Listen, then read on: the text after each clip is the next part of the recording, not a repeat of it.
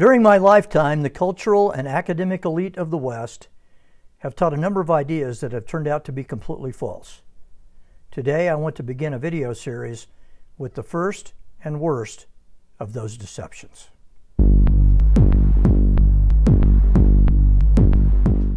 A number of Bible verses have been sticking in my mind recently. Let me share one. In Psalm 2, David asks, "Why do the nations rage?" But then he asks an even more interesting question. Why do the people imagine a useless thing? In other words, why do people imagine things to be true that are not true?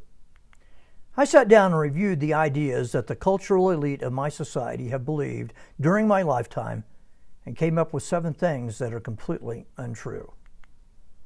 Today, I turn my attention to the first great deception. You'll notice I'm not calling these lies because they don't quite fit the definition. I think for something to be a lie, people have to intentionally mislead, and in some cases this has been done. But the deeper tragedy is that in the case of each of these, there are intelligent people who truly believe them, and they are terribly deceived. The first deception is the myth of overpopulation, and it has probably been the most destructive of the 7, at least in terms of loss of human life. When I was teaching at the University of Colorado, a young woman came up to me after class, and we were chatting about a number of things, but somehow the conversation turned to her future and her plans for the future. And she made the statement, she said, "I am not going to have children." And I asked her why. And she said, "Well, the world just has too many people." And I said to her, "Polly, you and your husband decide how many children you want to have. But do not base your decision on the nonsense that you hear at this university." I know what Polly was thinking. As a college student, I was very much influenced by Paul Ehrlich. In 1968, he published the book, The Population Bomb. The first sentence of the book was, "The battle to feed humanity is over. In the 1970s and 1980s, hundreds of millions of people will starve to death in spite of any crash programs we embark upon now." Elsewhere, Ehrlich wrote, "Millions of people will soon perish in smog disasters in New York and Los Angeles.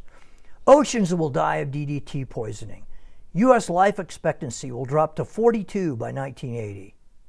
Only 26.6 million starved Americans will be alive in 1990.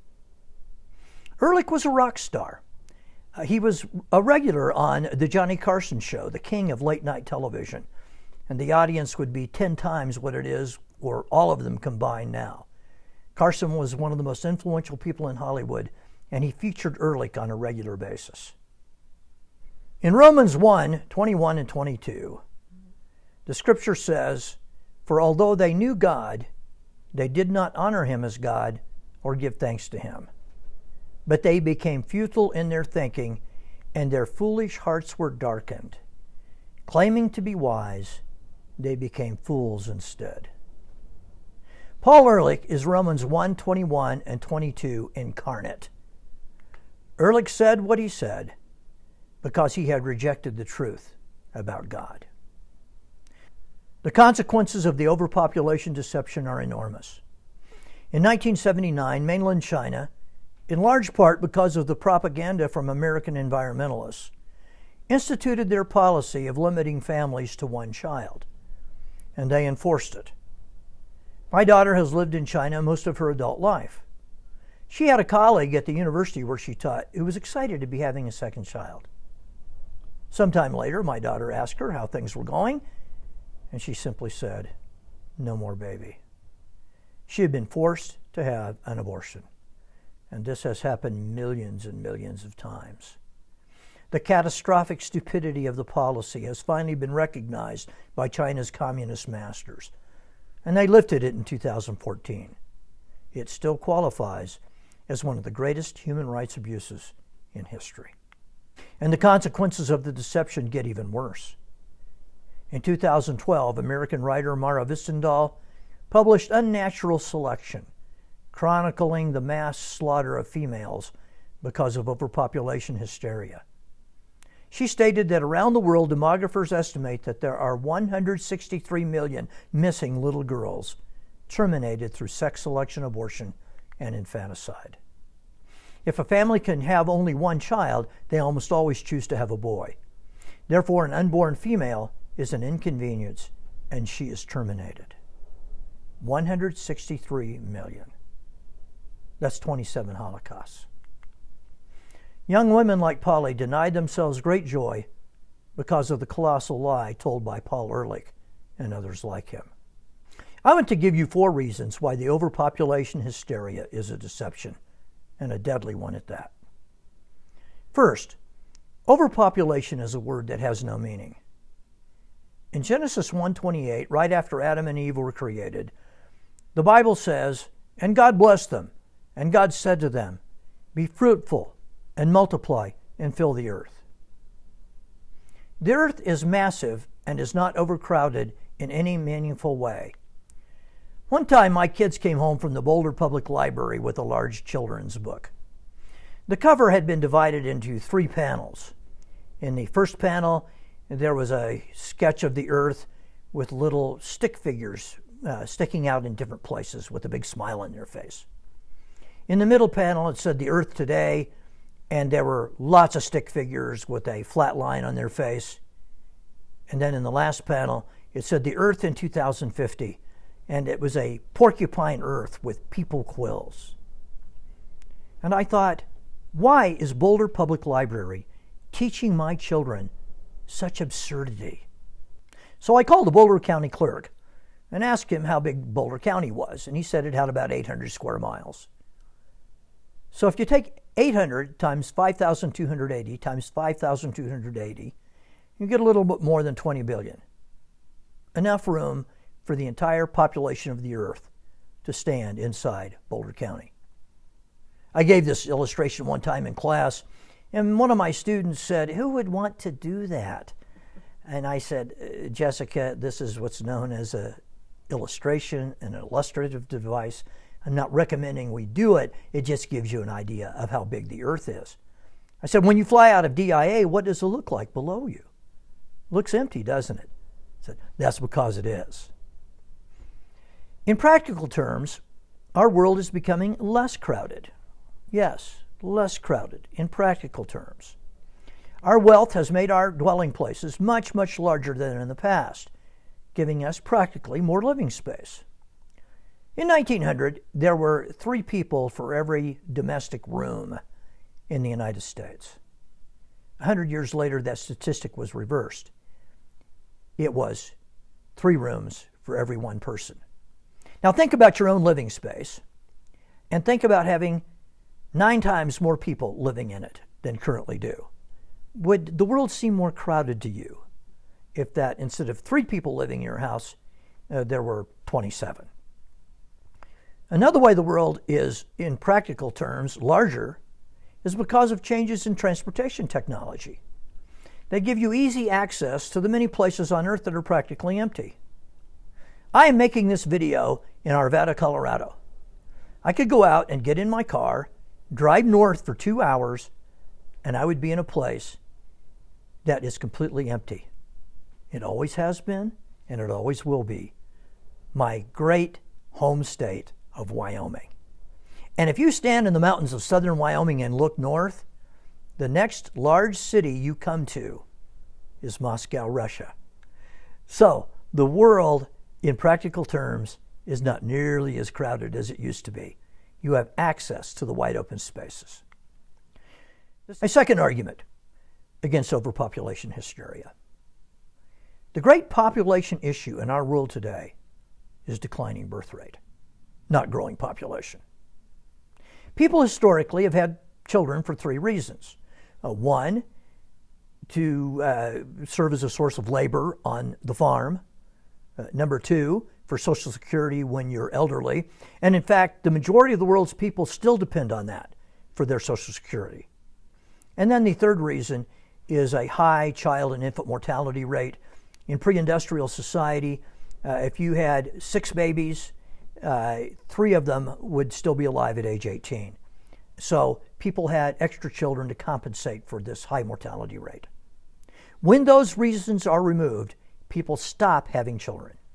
And that is exactly what has happened in the modern world. For a woman to keep population even, she has to have statistically slightly more than 2 children, is to allow for infertility or childhood mortality. This is called the replacement rate. There is not a single country in the Western world where women are averaging at or above the replacement rate, with the lone exception of the nation of Israel. For example, the United States average is 1.84.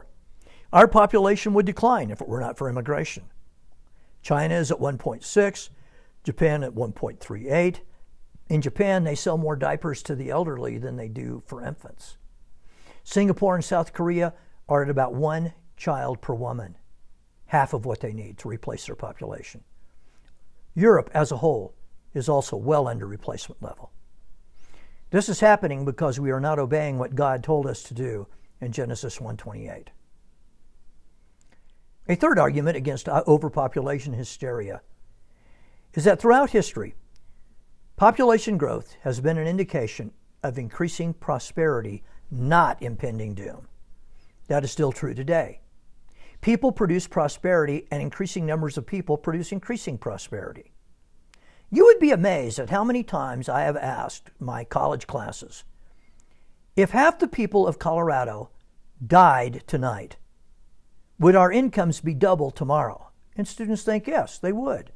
But of course, that's crazy, because it is people who produce wealth. All of it, all prosperity is produced by people. So if you eliminated half the people of Colorado tonight, half of our wealth would be gone tomorrow. In 1776, the world had 750 million people. By 1976, it had 4.1 billion people, an increase of 550%. In 1776, the gross world product was 150 billion. In 1976, the gross world product was 5.5 trillion, an increase of 3,650%. This is an increase of 13 times faster than population growth. A growing population is a good thing. A fourth counter-argument to population hysteria, and the most controversial statement I have ever made at the University of Colorado: the environment of Earth is the best it has been in human history. Yes, let me repeat that. You heard me right. The physical environment we live in on planet Earth is the best that it has been in human history. Or to put it a little bit differently, the physical environment you and I live in has never had less ability to kill us. It is not the big things in the environment that kill us, like lightning strikes or landslides or tornadoes or hurricanes, things like that. It's the little things that kill us. I am making this video right in the middle of the COVID pandemic, and we have relearned that lesson. The great killers in history are viruses and bacteria. In 1793, the city of Philadelphia lost 10% of its population in a yellow fever epidemic. If the United States had an equivalent epidemic today, it would kill 33 million people. Now, tragically, COVID has killed more than 400,000. But this is only about 0.1% of the kind of impact a yellow fever epidemic had on the city of Philadelphia. The Lord has told us to multiply and fill the earth. You can have as many children as He chooses to give you. Never limit your family size because of the falsehoods told you by our intellectual elite. Thank you for watching. Please check the resources below. I hope this has been helpful. May God bless you in a mighty way.